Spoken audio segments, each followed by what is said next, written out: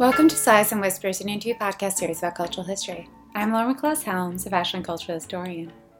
My guest this week is the art collector, muse, journalist, and editor Joan Agajanian Quinn. In September, I visited LA and had the wonderful opportunity to interview Joan during a crazy heat wave. As Joan's house has no air conditioning, we met at the home of one of her daughters, covered on every surface with artwork collected by the family. Perhaps more than any other resident, Joan Quinn has single-handedly contributed to Los Angeles becoming an art capital. Some artists from her circle might have more global renown, but Joan's actions as a collector and promoter of art and artists have helped form and amplify the LA art scene. Her passion and collecting zeal made her a muse for artists. What started as some artist friends painting and sculpting her portrait in the 70s has now grown into a collection of over 300 portraits of Joan by everyone from Helmut Newton to Jean-Michel Basquiat to Richard Bernstein, who was the subject of my last episode. As you'll hear, Joan talks about growing up in Los Angeles, the daughter of a prominent Armenian-American race car promoter. We discuss her entree into the art world through her childhood and college friends, and how she began purchasing their works as a way of supporting them. Following her marriage to the lawyer Jack Quinn in 1961, the sport expanded. Jack provided essential law and contract advice to artists and dealers, while Joan began introducing their artist and lawyer friends to stimulate sales of artworks. We discuss all of this and their legendary parties. At Andy Warhol's behest, in the late 70s, she became the West Coast editor of Interview magazine. In 1981, she became a member of the California Arts Council. At the same time, Joan also began to explore curating. Among the exhibitions she worked on were ones on Zandra Rhodes and Issey Miyake. In addition to creating most of her wardrobe, these designers were her friends. Meeting Rhodes in the early 70s alerted Joan to a world of creative dressing, a way of using clothes to express her individuality. We speak extensively about fashion and her relationship with fashion designers, as well as her passion for collecting jewelry. In the mid-1980s, Joan started a public access show. Over the decades, she has hosted West Coasting, Joan Quinn ETC, The Joan Quinn Profiles, and Beverly Hills View, which continued to air until the beginning of the pandemic. For the next half hour, Joan will bring you inside news and views on society, art, film, and the exhilarating worlds of these multifaceted people. Here is Joan Quinn. Luckily for us, many of these interviews are available on her YouTube page, Joan Quinn Profiles. I will put a link in the show notes. It is a veritable treasure trove for researchers and anyone interested in the arts of the last 35 years. Please go check it out. I'm genuinely surprised that each interview doesn't have many more views, as they are an incredible resource. Now in her 80s, Joan is still actively engaging with artists and the art world. Part of her collection was featured at an exhibition at the Bakersfield Museum of Art earlier this year. Called On the Edge, Los Angeles Art 1970s to 1990s from the Joan and Jack Quinn family collection, and put on with the assistance from the Wonderful Company. It featured works from many of Joan's artist friends, Robert Mapplethorpe, Jean-Michel Basquiat, David Hockney, Ed Ruscha, Zandra Rhodes, Larry Bell, Frank Gehry, Ed Moses, Helmut Newton, Billy Ed Bankston, Antonio Lopez. You get the idea. With sponsorship from the JMH Foundation, the exhibition is now on view at the Armenian Museum of America in Watertown, Massachusetts, just outside Boston, where it has been extended until January 31st, 2023. If you're nearby, go see it. Joan is wonderful, warm, and has a great memory for stories of the artistic world she inhabited. If you're interested in art, fashion, or Los Angeles history, I think you'll really love this conversation. Share with your friends, subscribe, and please write a review so that more people can find their way to the podcast. Enjoy. Thank you so much for agreeing to meet with me, especially on the hottest days of the year. Who knew it was going to be this hot? Yeah. I guess I usually like to start sort of about, asking people about their childhood and upbringing and their background. My name is Joan Agajanian Quinn. I was born in Long Beach, raised somewhat in San Pedro and the Long Beach area, and then we came to Los Angeles, where my parents moved, obviously, and we lived in View Park. My grandparents moved that way. They had a big house in San Pedro where we were children. I think my parents got married in the basement of their big house, which was overlooking the bay. And I was thinking about it the other day because I was reading They Thought We Were Crazy about Dennis Hopper. Mm-hmm. And Marin talks about going back to the house where they lived as a child, and she thought it was so big. And I thought, the house that we were living in San Pedro was huge too. And then when I went back to see it, it wasn't as big as I thought it was. So as children, you think of different things. I went to elementary school in Los Angeles. I went to Audubon Junior High School. Then I went to Westlake School for Girls, USC. And I taught. When I came out of USC, I taught school. I was a training teacher, which is what the equivalent of sending interns to your class from the university to learn how to teach, how to do your room. My rooms were always very artistic. I didn't grow up around a lot of art. I know that's one of the things that you wanted to know about. No art, basically sports people. My father was a race car owner and promoted races at Gardena, and my mother was a housewife. She did go to cosmetology school, so she was very artistic. She played the violin in high school. That was the most of my art background. I had very little art background. Were you attracted to it? Were you drawn to it? I always think that I had kind of a feeling for the arts because of I don't know. I guess the way I dressed, the colors that you like. I always noticed nature around me. I always made my children look at the trees that were changing in the seasons. We don't have many seasons changing. So when we had a tree that would change, we were like, look, the leaves are falling. But in that respect. How did it become a part of your life, art? I think one of my friends was an artist, and we were both working at Desmond's when we were in high school. I was just graduating from high school, and I had a job at Desmond's, which was one of the old department stores in Los Angeles. It was the branch at Stocker and Crenshaw, and also working there was a person named Billy L. Bankston, who is now a famous artist. He was working in the department downstairs. It was the display department.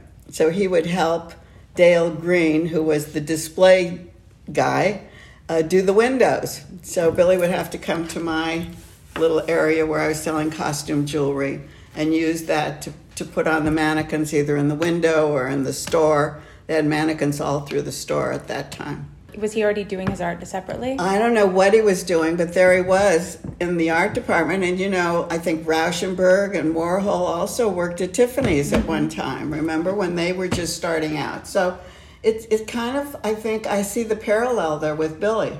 I went on to private school. Dora went to Dorsey High School. And then we all kind of met back at USC. And she was in the art department at SC. And I was taking journalism and education. And Dora worked as a potter. Also in that department was Kenny Price. And I used to see Kenny Price on University Avenue, just kind of like moseying along. I knew who he was from the art department. Also, there was an artist, a New York artist now, David Novros, who was there. And they used to have student art sales. So I started just buying pieces of art there. I bought a Kenny Price piece of pottery that when I was honored to speak at his memorial at LACMA, I presented that piece to the family. They had never seen it because they didn't even know Kenny when he was in college. So his widow was thrilled to get it. It was very exciting, actually, to have a piece that he had made and that I had bought for probably $3 or $4, and hand it to them during that ceremony. That's so wonderful. I know, it was so nice. So Happy Price was his wife, and she had their 2 daughters and Jackson, their son, and they came on stage and took it and went back and sat. Oh, I love that. That's like the power of having, I guess, been involved in the art world and known these artists from the very beginning, right? For so long. I think that's right, because it adds the layers. There's layers added.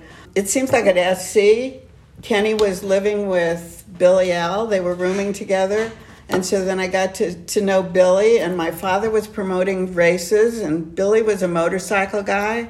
And it just seems like we all kind of just got together. I don't know how it started, how it didn't start. I got married. Billy became really good friends of ours and used to go to the races together. Sometimes he would race. Sometimes we'd just sit in the press box and, the artists would come with us. Basically, Kenny and Happy, because they were so close to Billy at the time. And so that's how you started, you collecting just like bit by bit at these like little sales. And did you? I started, actually, that's a very good way to put it. I think I did just start that. But at SC, I was friends with this other person whose name was Larry Urrutia. He was also in the art department, and he was working at Litton Savings on Crescent Heights and Sunset, which they just tore down. It was a Googie architecture building. And it was so sad to see it go, and they're putting a big complex in there. But at the bottom of Litton Savings, Bart Litton was a big art collector, and he had a gallery down there. And so Larry was working for Josine Sterles, who was the director of that gallery, and I was privy to that. From SC, I would come by and see that. Also during that time, I met this group of artists who lived in, I guess it was South Central at that point. When I would go to school and then also into work, I would stop at the studio of Daniel LaRue Johnson, who is one of the top black artists known right now. He passed away a few years ago. But I would stop at his studio, which was in a garage on Gramercy or Hobart down that way. And he had other artist friends would come over. And it would either be in the morning, on the way to school, or on the way back in the afternoon, and we'd just kind of chat and see his work, and I was drawn to those kind of people. It must have been wonderful to feel like be in the sort of center of this really sort of creative... But you didn't feel like you were in the center of it. I mean, I didn't feel like I was in the center of it. I just felt like those were my friends. Mm-hmm. Of course, we had other friends. We went to fraternity parties and things like that. In fact, at one of the parties we went to, I was coming home with my aunt, who was younger than I was, and we were living on Kenway at the time, which was in View Park, and somebody followed us home from the drive-in. We were at the drive-in. We had stopped after one of the parties at the drive-in. That's when they used to have drive-ins, and it was called Martha's Drive-In at Vernon and Crenshaw. And this car followed us home. My mother had just finished building her house, which was a Southern colonial house with big white pillars, very distinctive. And this car pulled up, and do you girls want to come and talk to us? And we went, no, we don't. We ran in the house. And then a few years later, when I was working at the law school, I met Jack Quinn, and I asked if he wanted to come up for dinner. And he said, I can't come up on Friday. I'm Catholic and I can't eat steak. And so I said, okay, why don't you wait until 12:05. Why don't you wait until 12:05 and come up? So he said, good deal, okay.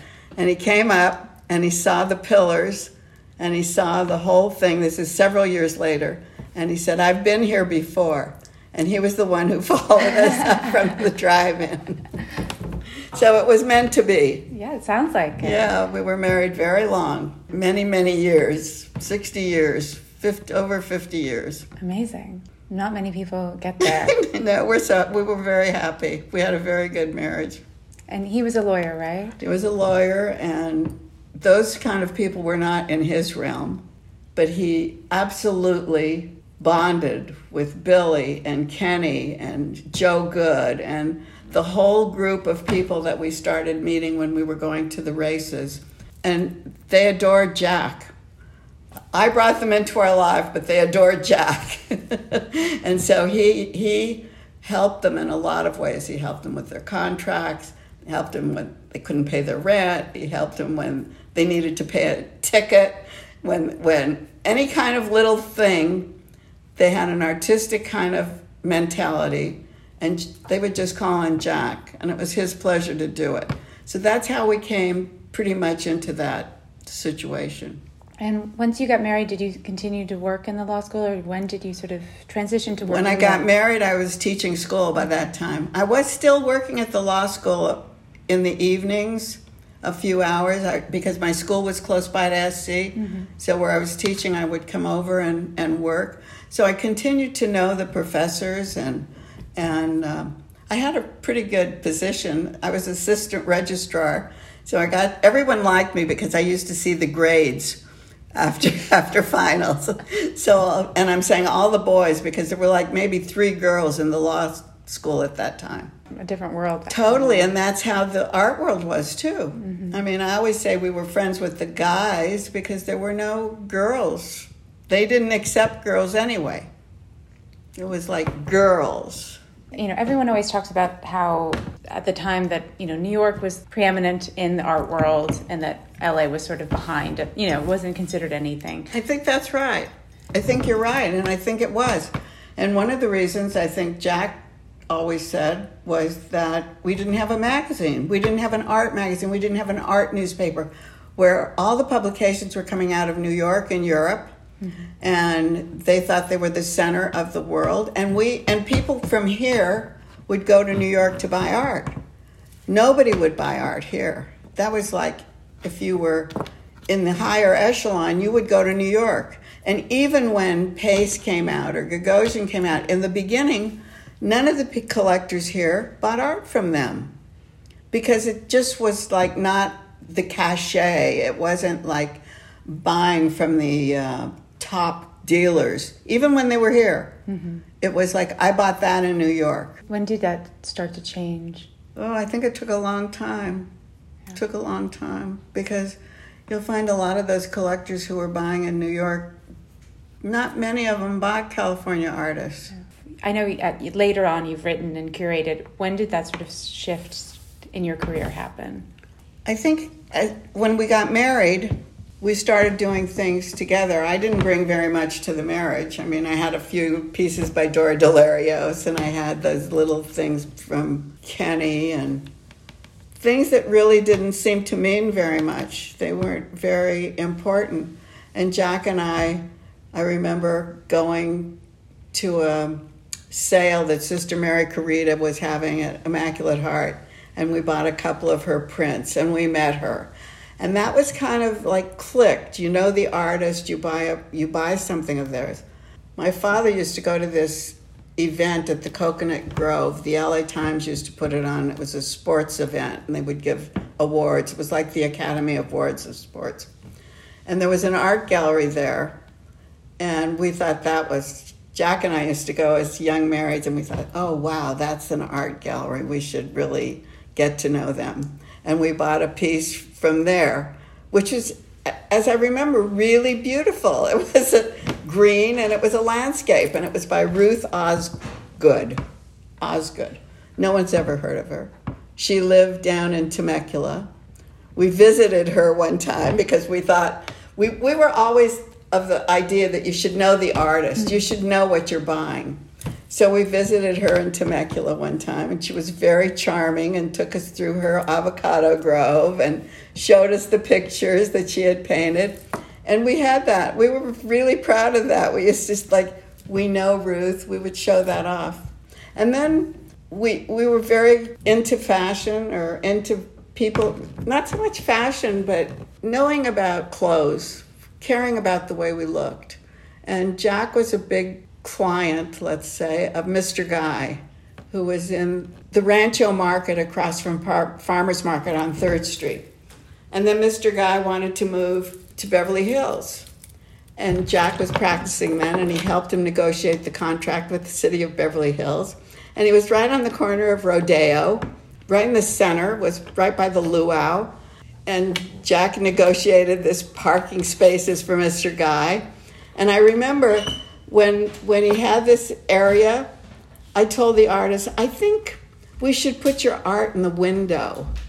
And they went like, are you kidding? In the window of a haberdashery on Rodeo? I mean, that's so... not what an artist would do. And now it's like the big thing, but they would not allow me to use their art or to tell Mr. Guy Greengard, to do that. Guy was very friendly with some people in Mexico City, and we went to Mexico City with him on several occasions, and we started buying Mexican art. So we were just we weren't focused. So we bought a lot of the Nueva Presencia. We saw the murals. We were very inspired by what was going on. And to this day, we have Jose Cuevas. We've never sold anything. So today we still have the Cuevas and the Corsas, and we bought some small little Siqueiros wood blocks, and it was just a wonderful time because there was a movement of art going on in Mexico. Mm-hmm. And we felt like we knew those artists and we were part of that movement. And I think that transferred over to what we were doing in LA. Did you feel like you ended up helping to bring together a movement? No, I don't think it sounded like a movement at all to us. It was just that these artists needed a path to take. Mm-hmm. And we were pretty good about making a path for them. We would have dinners at our house. We would invite them out to dinner. If they had an art show, we would do the dinner afterwards. Just things like that. Those things are very important to artists. It's very difficult. And I always remember Jack saying, it's like an artist goes into the boxing ring and he's in there alone and there's no one with him. And he's in his studio alone painting or sculpting or whatever he's doing, creating. And you're all alone. So you need that recognition. And I think that we were very helpful in giving them this recognition because we would make people from the outside come in and appreciate what they were doing. Mm-hmm. So the outsiders, even if they didn't know what it was, had to appreciate it because we were saying this is really good stuff. Yeah, because you were kind of straddling all these different worlds. Exactly. We were doing different things than they were doing. Yeah, that's wonderful. It sounds like it was a lot of fun. It was. We had a really great time. We really did. Travel was easy. Those groups of people were relaxed. It wasn't anything formal. Mm-hmm. So it was a lot of fun. I just went through some sort of newspaper archive just to do some sort of period research just to see. And it was all mentioning you having this dinner party here and this, this dinner party for these people. And it sounds like your parties were amazing. And our parties turned out to be pretty great when we moved into Alta Drive where we live now. And it was a house that was built by Oliver Hardy. And a few years ago, we thought it was Oliver Hardy and Mac David. And then somebody knocked on our door maybe a couple of years ago, and said, my mother lived in this house. And we went, oh, that's nice. And she showed me pictures of the backyard and pictures of the house. And her mother was the daughter of Ed Sullivan.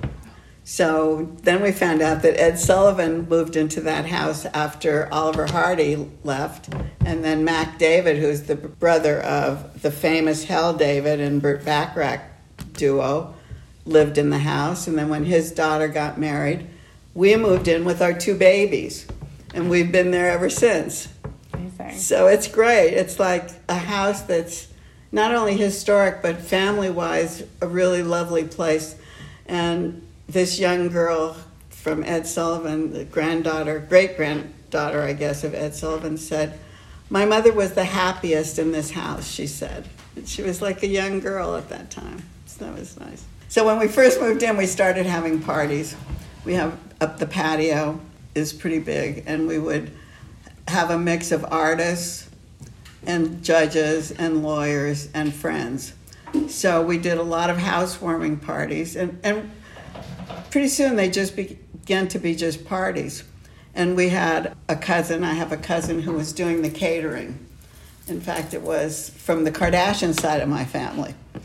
So they were great caterers, and I remember John Altoon coming to one of the dinners and spending most of the time in the kitchen because he hadn't seen Armenian food like that cooked, and he was so excited to be there. that was pretty interesting. You know, you have an artist there and he's like intrigued with the food. And then they had great conversations. My cousins were in the kitchen and we would have maybe 30, 40 people in the yard. And as well as also having like smaller intimate dinners. We would right? have small intimate dinners, like maybe 16 in the dining room. And one of the things I always thought was very important was making sure that the table looked fantastic. So we always had colorful cloths or brocade, and I used to have different kinds of flowers, always down the middle, always low, either in Chinese porcelains or in individual crystal vases that were on different heights, different kinds of flowers, because that was very, very important, and also to be able to see across and talk to. We did that also in the garden, but not as beautifully as you could do on a long table. Mm-hmm.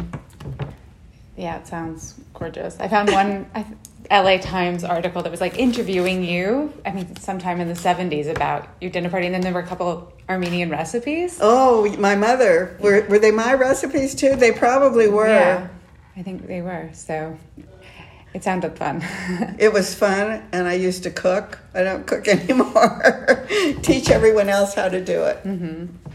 All the artists would introduce you. The LA artists would introduce you to Actually, other that's right. LA artists. That's exactly. And then how I know you've met artists from other places. Did it just happen when they came here, or how did it sort of expand your network? Actually, that's exactly right. Because Billy also was famous for cooking and doing dinner parties at his house, and he would have people over. Like we met Larry Bell we met everybody with Billy. Billy is our catalyst.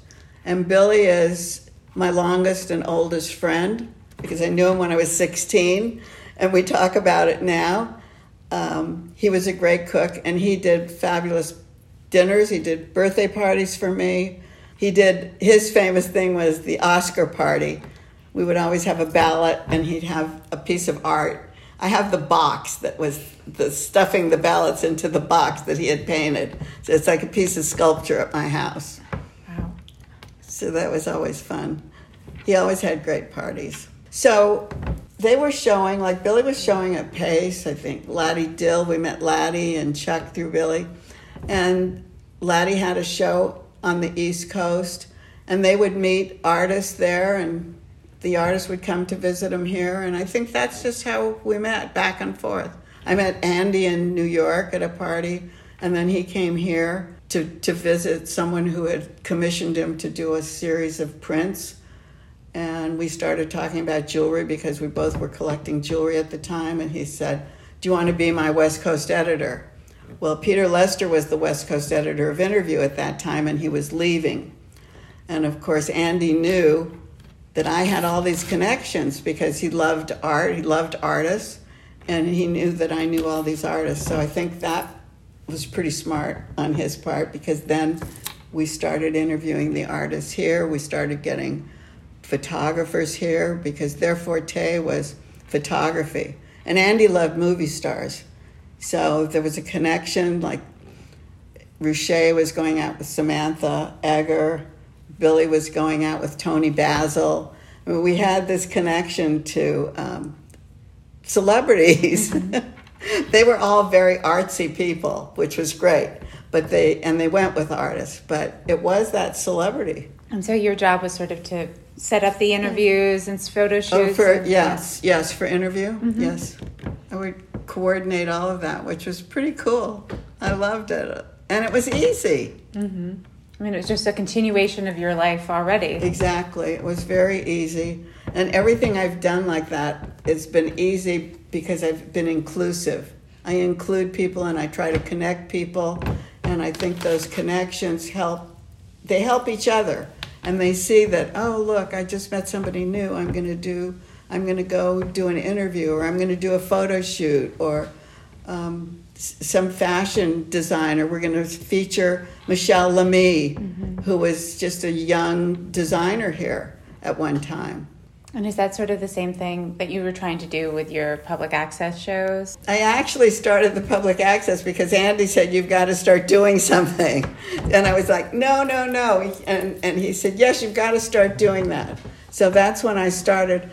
I actually started, and I noticed that you had asked the question about West Coasting. That was like the very, very first thing, and I hope you never saw any of those. Those were pretty embarrassing. You've got a couple up on your YouTube. Just to warn you. Really awful, because I was doing it with someone else. I had no control. Somebody was producing it. It was a very good learning experience, because it's difficult to go in front of a camera and to do something like that, especially when you're not trained.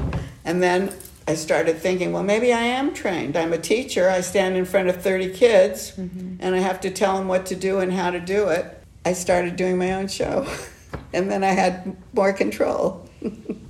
And, of course, I knew all those people, so it was pretty easy to have a guest, but also to have a guest that you could promote. And that was the whole thing that was our feeling, was to educate and to promote these artists, to educate the community while we're promoting these artists. I think you did a great job with them. I hope so. I think, they had to have talent, and they had talent, and I think that was it.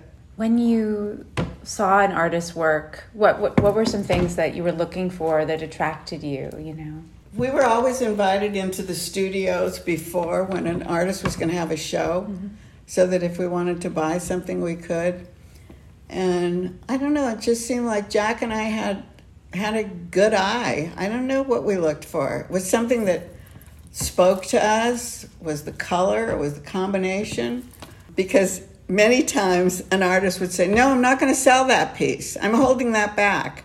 And then we said, no, we have to have it. We really love it. And they go like, if you promise not to sell it. And we haven't. I mean, so many of the pieces in our house are on the wall where the artist brought it and put it. And there's like conversations on our walls about, like, Billy would put a piece here and Ruche would come in and put another piece there. And they're friends, and they would speak to each other. And they were speaking to each other on the wall. And Laddie would put a neon up, and Chuck's sticks would go right above it, and they'd like shared a studio space together in downtown Los Angeles for years. So it's very personal. It's personal, and it's friendly, and it's exciting. It's still exciting to see those things on the wall and remember when someone came in and put it up. Did you and Jack ever disagree? Maybe once in a while, not much, but we disagreed on very few things because I would either give in or he would give in. And it was always right, because no matter what you got, it was going to be good, I think, because I think these artists were of that quality. History has proven that. I know. I mean, Ed Moses was a very close friend, and he did little different scenarios of painting. And you had to really know his work to know that he was doing this earlier, he was doing this later. And all of his work is so exciting. It's great. I'm sure your home, I saw a couple of pictures online of your home, and it must be well, really, look at I know, this is also. This is like baby Quinn. Just even walking to the bathroom, I was like, ooh, there's an Alan Jones and amazing. And I see, this is a Moses, and I absolutely adore that. But you wouldn't pick it out as a Moses, probably. I don't know what you would pick out, but I love it. And then this is Billy with the centerpiece, with the Dracula. Yeah. He calls it the centerpiece. And, that's it. This David Hockney. Bigger, amazing. What did he call it? Bigger than big. What does he call that? A bigger story. Yeah, like a bigger splash, yeah. How did the portraits start? When I was 16 and graduating from Westlake, my mother had my portrait done. But in the old days, before that, families used to take their kids to the local photography studio. And there was one studio called Austin Studios. And when I was 3 years old, my mother took me and had my picture taken, which is so adorable. And then we just started doing that over the years. It's like now the kids go to school and they take a picture of them at school. Not the same. Mm-hmm. And then somebody used to come around with a pony, and then they take your picture on the pony outside your house. It was a document of the times. So you would have that as a document of the times. So I don't know. I think Andy started me on the portraits. Another one. Andy was a great influence on me. He and I, because of the jewelry collecting, like brought each other up to a certain level. He was a sponge, and he would listen to everything that I would say and take it all in. But he was also helpful in helping me develop what I was doing. And he said, you got to, start having your portrait done or something like that. And that was just like with the TV show. I wasn't going to do anything like that. It was when we were at SC. Dora Delarios married someone at the architecture school named Bernard Judge. And she was still working. She had a studio by then on Venice Boulevard. They were living in the Schindler House on Kings Road. And we used to go there for dinner all the time. And we used to be at that Schindler House, which is so great. And now it's called the MAK, M-A-K. Mm-hmm. And it's been restored, and they have a lot of programs there. It's so great. But we were actually having dinner and being there all the time. So Dora did a portrait of Jack and me, king and queen, and I think that was like the beginning. That started it. I think Bob Graham saw it. He did my face, and then somebody else saw that. Another artist saw it. Billy saw it, and he did me, but he has Jack's little eyes sticking up over it. So it just kind of grew. It was very organic at that time. And then Larry Bell did a whole show of 24 portraits of all Joan, which was pretty cool. They were great. So it just was organic in a way. Somebody saw something and they wanted to do it, then somebody else wanted to do it. And then pretty soon it started being like, oh, we've got to get into that collection. Which was interesting too, because it opened my eyes to other people. Do you have any favorites? Can't have any favorites, can you? I would think it would be very hard, yeah. I don't think you have. I mean, I loved when Helmut Newton came over, and I loved the session with Mapplethorpe, and you can't start talking about those things because there's no end. Mm-hmm. George Hurrell, the great George Hurrell. Ted Allen, who was on the same level with George Hurrell, but never got known the same way. Each of those were like a separate time in your life where you'll always remember what that was, and you have the photograph to prove it.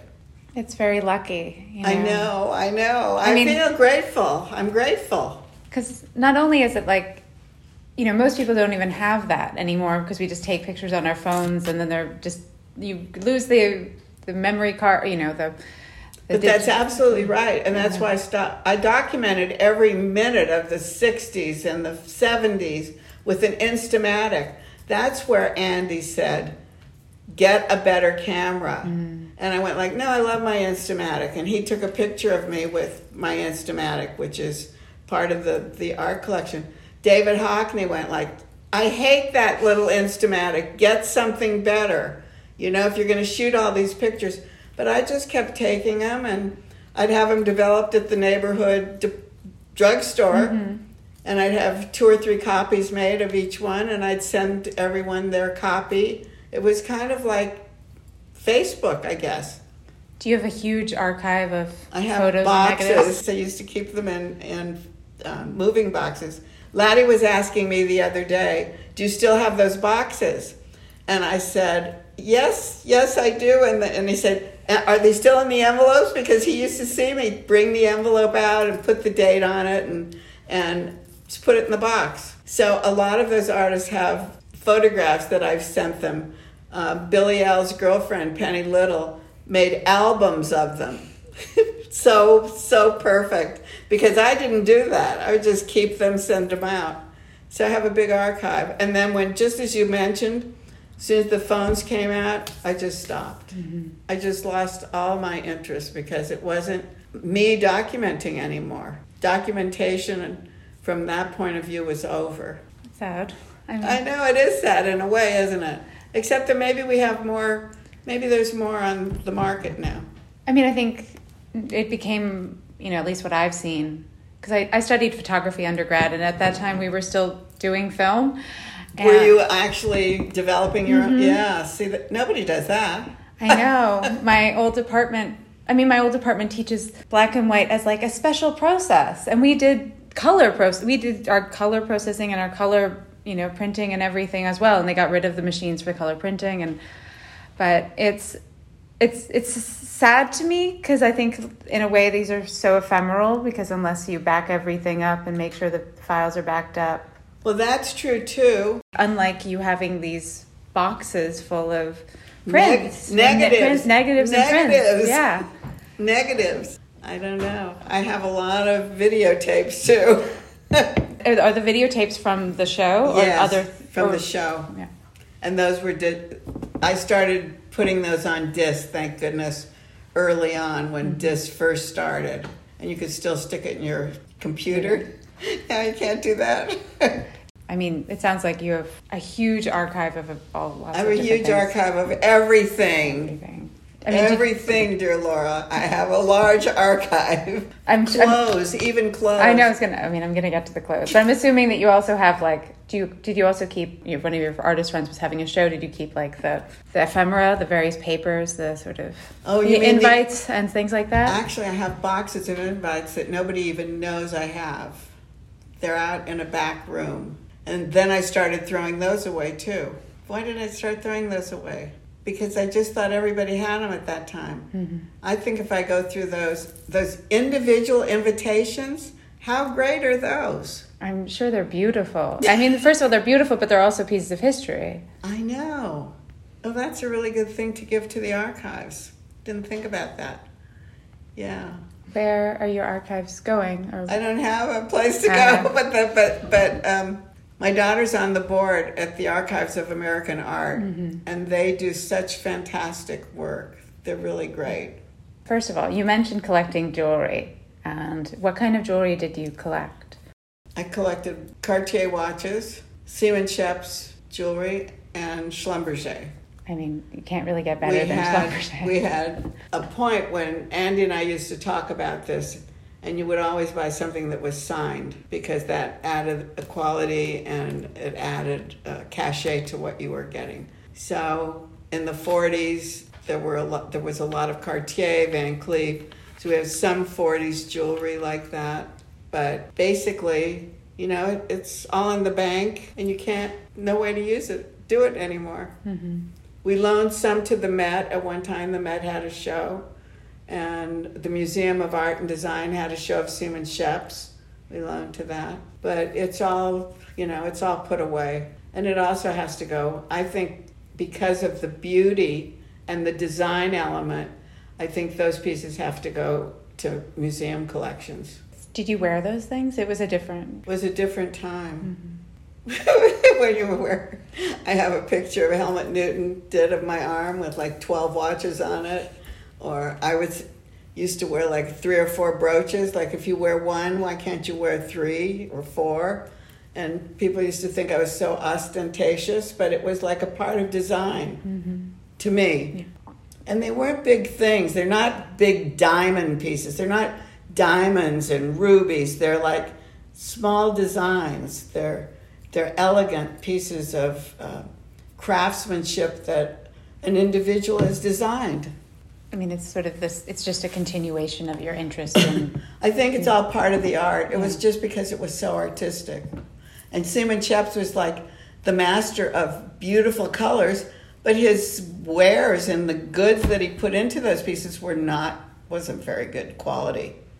Mm-hmm. So you're not going to find good quality stones in any of those early Siemens Scheps pieces. And yet they were so dynamic. They were like Hollywood pieces. The stars love to wear those Hollywood pieces. I mean, I know that you are good friends with Sandra Rhodes, but even before that I was reading something about you, like hosting Chester Weinberg and all of these other people. Chester! Oh my gosh, I love Chester. I forgot about Chester Weinberg. Yes. he came out a lot from New York. Mm-hmm. And I used to wear his clothes. And I think he was, and Gus Dussel, who was also during that period. I was very close to Gus too, and would go to his studio, which was on Melrose in La Cienega, and it was always filled with Armenian women, and they were all speaking Armenian all the time because they were like very, very good tailors, and they used to do all of his handwork. And I have a nice collection of his clothes, beautiful ball gowns. Wow. Really beautiful. He was a great designer. But Chester was fabulous for daytime clothes. Really great. And then the Japanese designers came into my realm, and Jürgen Lehl and Issey Miyake and were the two that I was the closest with. Junko Shimada, very close. She was a great friend of Emmanuel Kahn in Paris. We were very close to Emmanuel Kahn because when we first went to London, we met Tony Donaldson, and Tony Donaldson was doing the labels for Emmanuel's clothes. And we would stay with Emmanuel in Paris in Garches, in this beautiful Art Deco house. And she had a lot of Tony Donaldson sculptures there. So we became very friendly with her. Her daughter is now designing at L'Antique Ascoli. So it's that's another artistic thing to me is fantastic. I think the designers were superstars. Zandra, what a superstar, Zandra Rhodes. I mean, her work is incredible, and I know you were good friends with her. For 50 years. How did you guys meet? We met in London on that first trip that we went to. Bob Graham was living there, and Billy sent us to see Bob. And Bob knew Tony Donaldson, and Tony Donaldson took us to Porchester Road, and we went up this long stairway, and Zandra was up there working away, and it was pretty exciting. I left my camera there, so she found me the next day, and that really bonded us. It was my Instamatic, may I add. So that's how we became really close. We were very close with Alan Jones because he had twin daughters, the same as our twin daughters, the same age.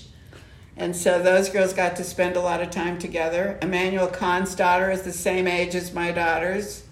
So Jennifer and Amanda had this great childhood of all these artistic people that they got to be around.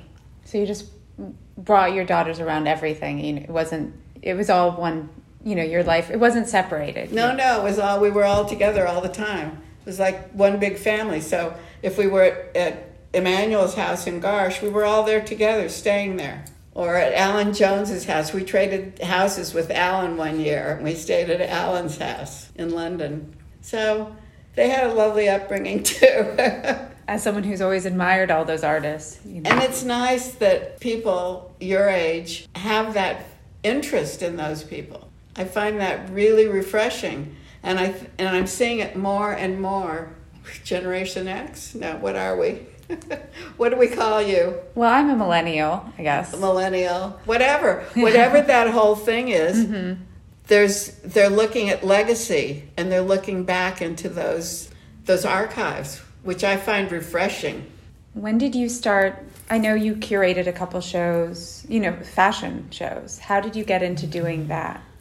I was very friendly with Al Nodell at Otis Art Institute, and he was the head of the gallery there. And I helped him get a couple of artists work there, and then we talked about designers being artists. I said, I have some Zandra Rhodes. I hang them in my room. I don't put them in the closet. They're like a piece of art hanging on the wall. And he said, well, do you want to start doing something like that? So I did a couple of art shows. I did artists who painted celebrities, which was a big hit because everyone wanted to see a celebrity. So I did this show with Rene Boucher, and I can't tell you where I borrowed all those drawings. They were so beautiful, and no one had ever heard of him. And so that was another show I did. I did a couple of art shows, and then I talked to Ellen O'Dell, and we talked about fashion. And then that's when we did Zondra Rhodes, because he knew that I was a great friend of Zondra's. And then I wanted to do Issei. Mm-hmm. And Issei was very excited. We had been to Tokyo. In fact, we went to Tokyo with Mr. Guy, too, who was buying Japanese shirts at the time, because we knew the Japanese designers. So we introduced Guy to those designers, and he started selling them on Rodeo at his shop. Issei was very excited about doing it, but then they started thinking about it because they had never thought about doing a museum show. And they said, can we do it in Tokyo first? You know, what could I say? I said, oh, of course, that'll be great. And they made models. They made mannequins out of black rubber. And they had this warehouse, and they did this show in Tokyo. And then I said, okay, we're going to take it to Otis, you know. It was a pretty big deal there. And then we're taking it to Otis, which is a small school gallery in MacArthur Park at that time. It hadn't even merged with Parsons yet. We said, okay, we'll bring it to Otis now. And then Henry Hopkins in San Francisco saw it in Tokyo and said, can I do it in San Francisco? So he asked Issei about doing it in San Francisco. And of course, he had the San Francisco Art Institute. So we said, okay. I was like usurped again. So it went to San Francisco, and it was absolutely magnificent because the Institute was in an old building then, and there were niches. Mm. And the models, the mannequins would hang in these niches in one room. There was like 4 niches, and they were all in like either bodysuits that Issei had done, whatever, how they were dressed, how they were put on the mannequin. And then we got it at Otis. And it looked great because we had the whole gallery, and we had a line of mannequins from the top coming all the way down to the bottom. That was fantastic. But the idea was really originated when Issei and I talked about doing a show like that. With those shows, did you choose everything, or like? No, okay. He did. By that time, it was already a done deal. Yeah. They had already put the clothes together in Tokyo. But I have a lot of his clothes. And the other person who was a great designer there, I don't know if he ever got a lot of recognition, was a German immigrant. His name was Jürgen Lehl. And at one point, I think Issei had a unit of his design studio that was like home unit. Not sure. But Jürgen did bathrobes, designed the bathrobes, and designed the terry cloth fabric that was just beautiful. And he used to, every season, he used to send out this little brochure that was like folded up, and there were drawings he had made of his designs, just individual drawings like this. And they were all interchangeable, always in those little flat Japanese shoes, because he designed shoes too. And they were just so charming, just charming. He visited here in LA, and I took him down to San Diego and to Tijuana, and I gave him a good tour of Southern California. I know that you've also worked as a journalist as well. I wrote for Condé Nast because my friend Lloyd Ziff was the art director at Vanity Fair, and then he went to House and Garden and asked me to write some stories about artistic people that we knew. And Lloyd is a fantastic photographer himself. And he's got a show coming up in LA, actually, at the Fetterman Gallery.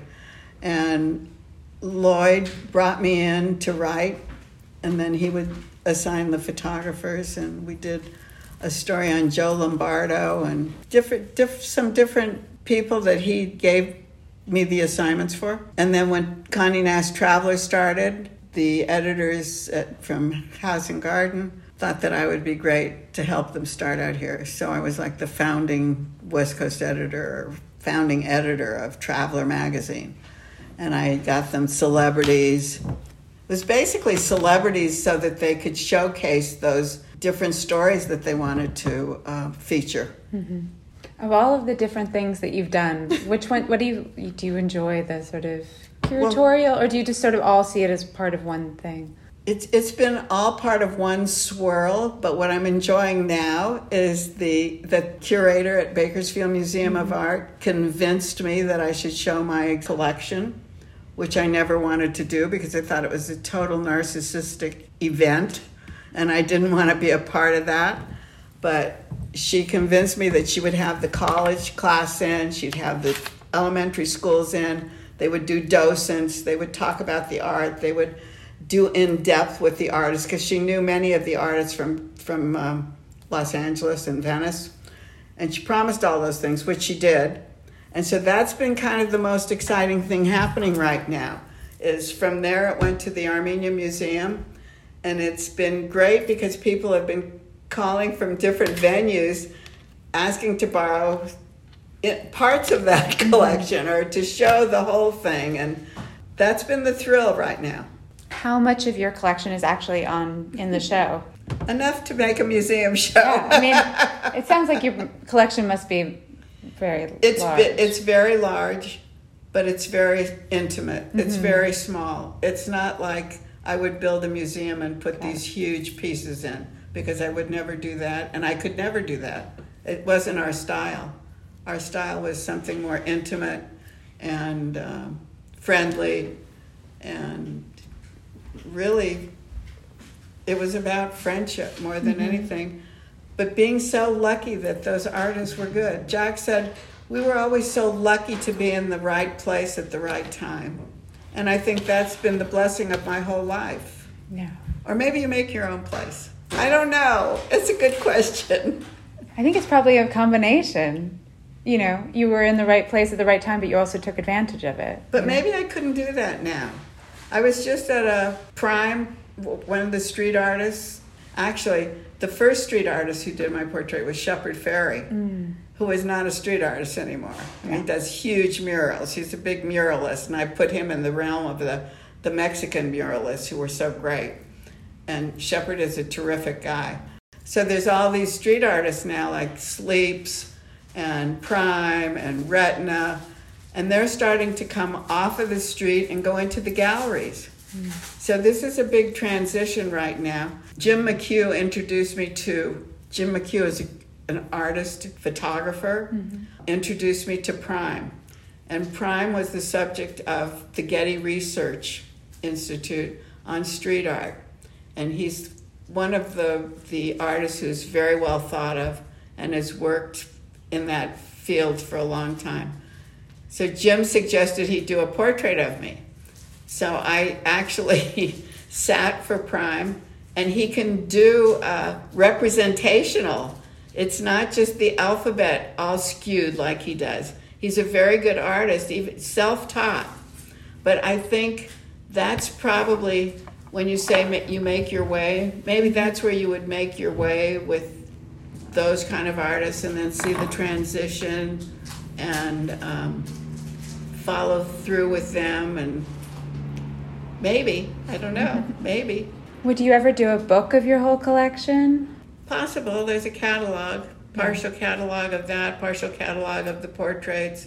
I don't think I could ever write anything. I just don't think you could do something like it's I. And it's like not me. And if somebody else did it, maybe if somebody else did it. I mean, because it's sort of, it sounds like you'd have all of these amazing things to bring into it, not just the paintings, but the clothes, and then also the photographs, your huge, all of your photographs you've taken, and the invitations, How big? It would be a big... 2 or 3. Yeah. Many volumes. Yeah, maybe that's a good Netflix series. Yeah. I think if someone were to put together a Netflix series based on that world, people would love it. Interesting. It would have to just be like an anonymous person in the middle who did all of this stuff. Yeah. Do you still travel? Actually, the first trip in 3 years was to Boston. But Florence, because of all those little communities all around it, is so great. I spent one summer as the guest of Marcia May from Dallas, and that's when Jean-Michel was there. I don't know who he was staying with, but he stayed with us some of the time, and then he was having an affair with this woman down the road who'd also rented a villa there. And Marcia had a car, and every day we'd drive to a different little village and St. Gimignano. Is that with all the towers? It was so great. It was such a wonderful experience. Jean-Michel was in his glory because he had just modeled for Yoji and Comme des Garçons in Paris. So from Paris, they drove down to meet us. And then he gave me one of his shirts, gave me a Yoji shirt that he had modeled in. And he was painting on the backyard on the grass. And he had some wonderful Japanese paper that he was using. And he was throwing coffee all over it and ripping them into pieces and left them all over the lawn to dry. And he was making collages there. And then he needed drugs, and we would drive into the central square, and he would make his drug buy there at one of the churches. And that was a great experience.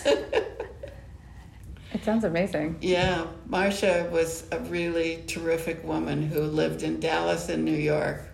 And her daughter and my daughter are good friends.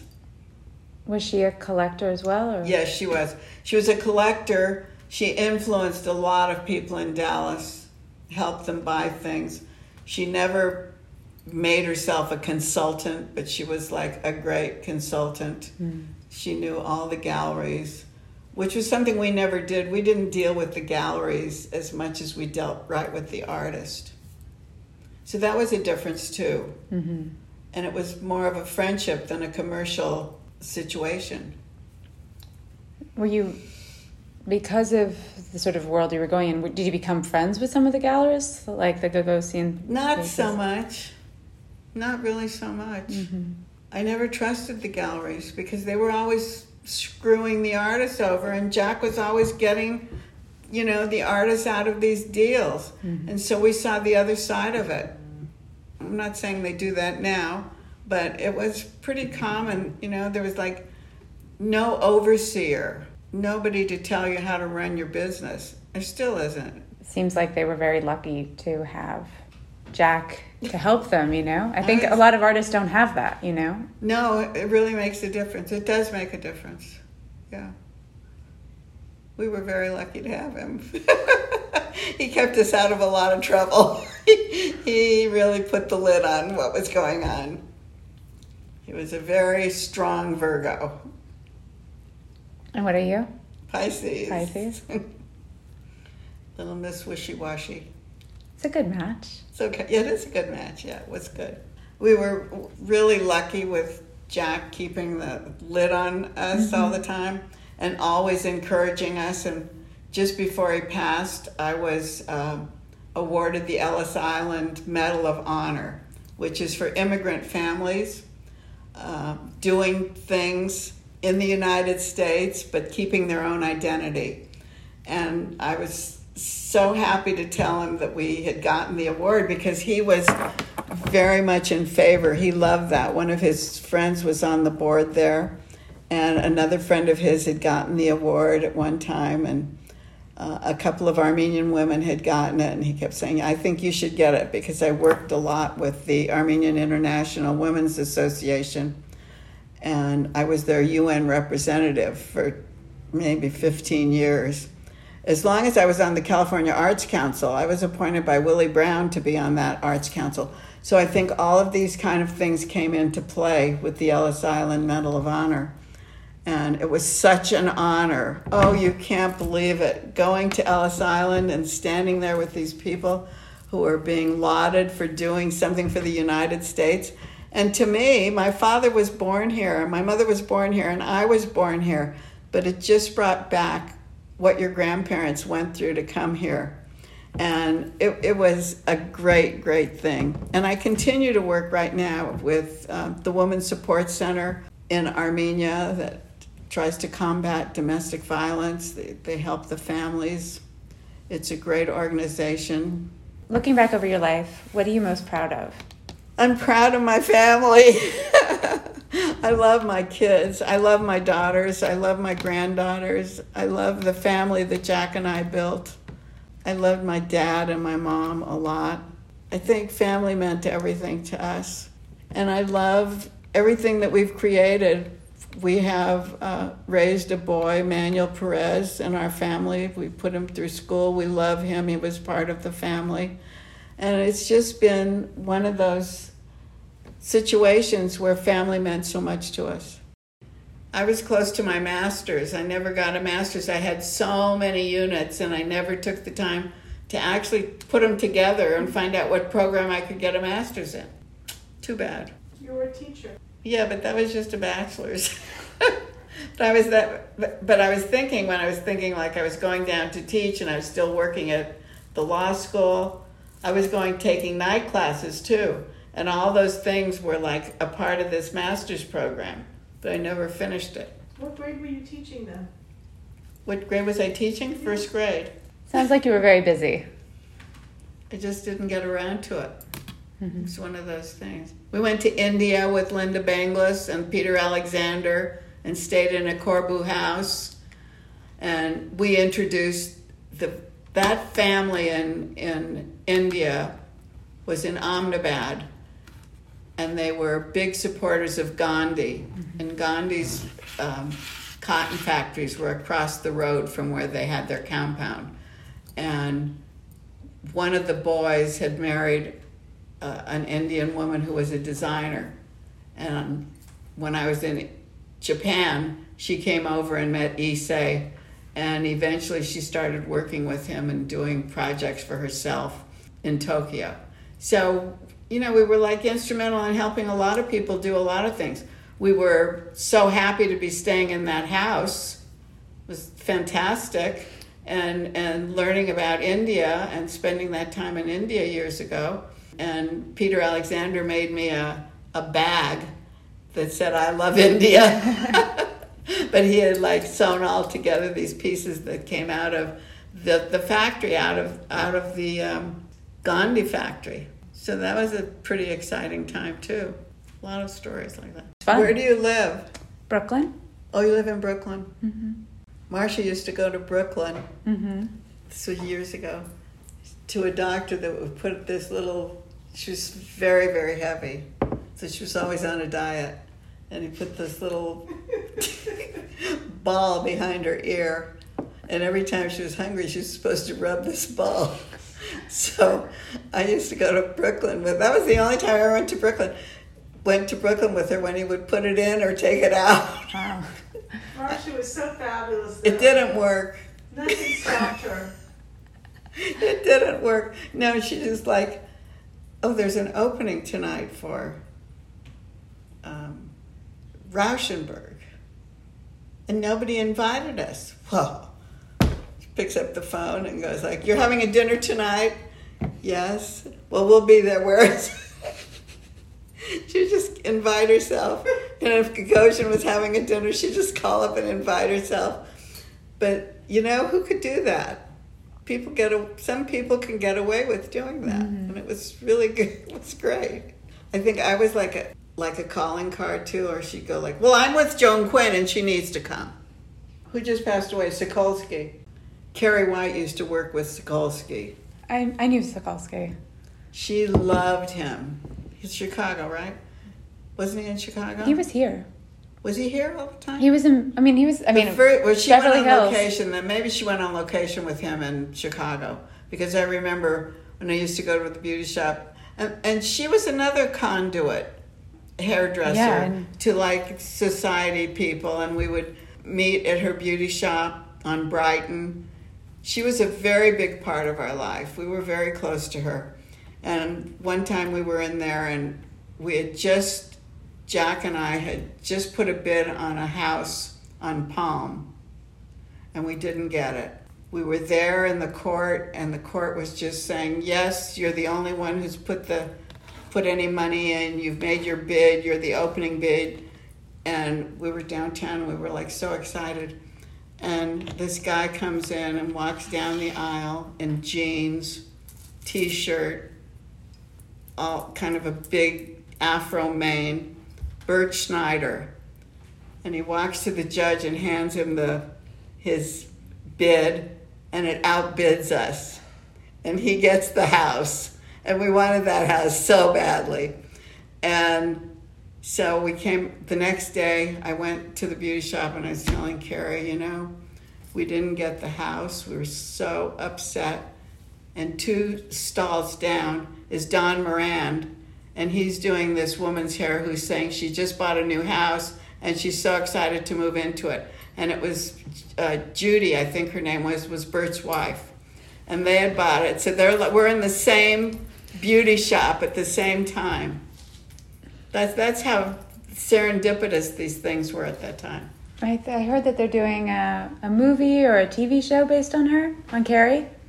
I think she had just wrote her memoir. Yeah, based on her memoir. And they've just got it. They just were going into production, and she died. Yeah. She'd been waiting a long time. And she kept calling my friend William Escalera, who also worked at that beauty shop, Carrie White's. He's the godfather to my children. He's fantastic, even to this day. We all still go to him. But he said Carrie was so stoned all the time. And when she was writing the book, she'd go like, what did we do this night when we went to such and such? When we were at the factory, who was there? And William's memory is like sharp as a tack. And he would tell her all this stuff, and she'd go, oh, yeah, thanks. So he was like a good source to her. We went to the memorial together. I went with William. I just finished reading the Dennis Hopper book. I've been meaning to read that. Was it good? Pretty good. Well, like lots of markings on there that we know everybody that was there. Did it feel correct? It felt pretty good. It's a little whitewashed, but, that's their prerogative. He was great. He was one of the first interviews I did, too, for Interview. So, Andy was pretty interested in that. I did Chuck Arnaldi and Rauschenberg at the West Beach, which just closed. The West Beach was like the hangout for the guys in Venice, and then it turned into James Beach, and James had it till all this time, and now he just closed it yesterday or today. So all of those kind of iconic places are closing, and we have to keep them alive through this kind of information, I think. Sort of just general Los Angeles and how it's changed. Yeah, well, it's changed a lot. Because I remember we would say, well, we're going to dinner at the Bistro, or Perino's, or Chasen's. Those were like the places. And then you'd see everybody you knew, the Society people here, the Hancock Park people here, Beverly Hills and Bel Air people at this one. And then if we were kind of risque and wanting to try something, we'd try a new Italian restaurant or a new hip place that was supposed to be there. But I couldn't remember what those places were because these were the mainstays. Mm-hmm. Everybody went to the Bistro. Everyone went to Chasen's. Yeah, we don't have those anymore. We have Twin Dragon. You had a lot of good parties there. We did have a lot of good parties, and that's still there. The Twin Dragon. Remember, after one of Rocher's shows, we had a party there. We always had Billy's parties there, because they had a back room that was a banquet room, and we could have maybe 50 people there.